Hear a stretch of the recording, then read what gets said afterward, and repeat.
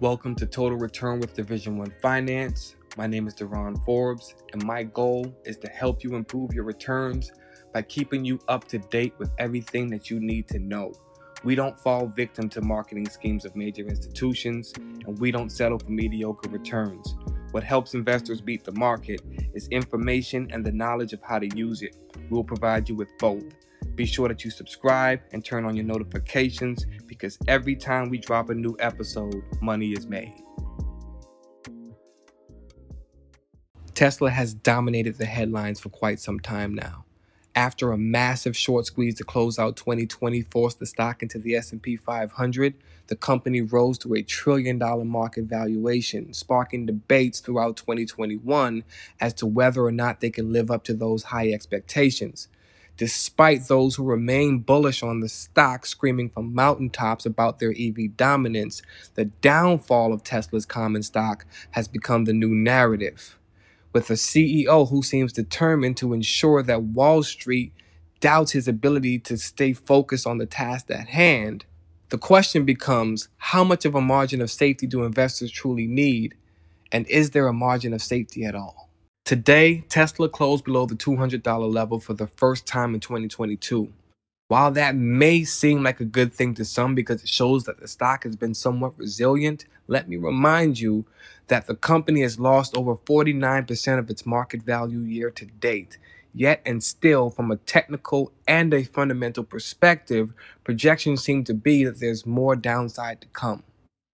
The thought process behind Tesla is that they will continue to produce cars at a record pace, increasing their sales by 50% year over year for the next 5 years, decreasing costs along the way to continue to make those sales more profitable for their investors. The problem is that Tesla was already priced well above expectations. This forces Elon Musk and the rest of his team to try to drive additional revenue out of energy and other services. The question is, can it actually work when the original valuation clearly had the thought in mind that Tesla's competitors wouldn't eat into their EV demand? For this reason, I've never believed that Tesla can hold on to that $1 trillion valuation. The company does score well in terms of returns and economic benefits, but investors get too emotionally involved in Tesla's brand, taking on the risk of paying too high of a premium before a correction in price. Now we're going to dig a little bit into the value of Tesla. Make sure that you stick around because what I'm about to say next is the most important part of this episode. As an investor, you should definitely research every company before putting money into it. But the price that you eventually pay is what matters because that's what determines the type of returns that you see. We're going to take a look at Tesla's valuations, economic benefits, what the company may be really worth, and what that means we can expect from them in the future. This is known as the present value of growth opportunities.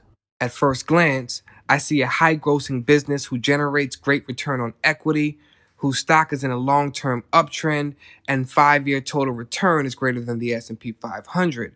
But with no stock repurchases and no dividend to depend on, this means that all we have to look forward to is capital appreciation.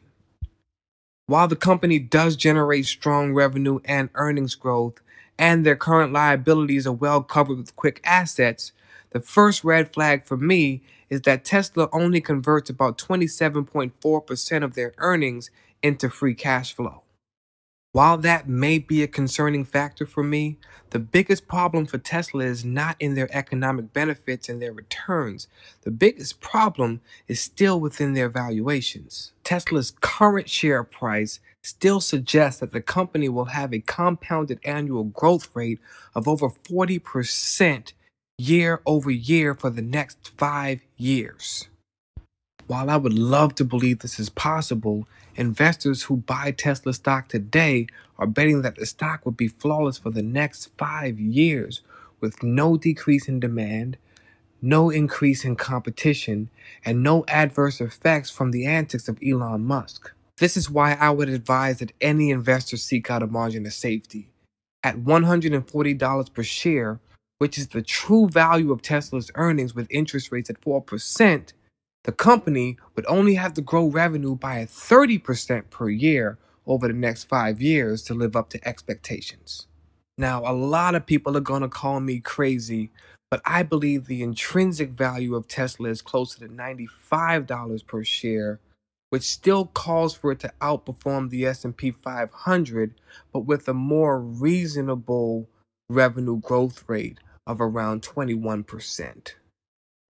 Far be it from me to tell investors what to do with their money, but one of the main reasons that I've outperformed the market over the past 8 years is that I've always looked for the best companies, but only at the best price. Tesla can still be a great investment, but I wouldn't be buying this company above 440 billion. This still puts them well above other auto manufacturers, but prices in the reality that I can't see 5 years into the future. That competition doesn't just go away because you decided on who you thought the winner would be, and that all investments don't work out. I wish everybody who decides to invest in this company the best of luck, but keep in mind everything that was said here, because a penny saved is a penny earned.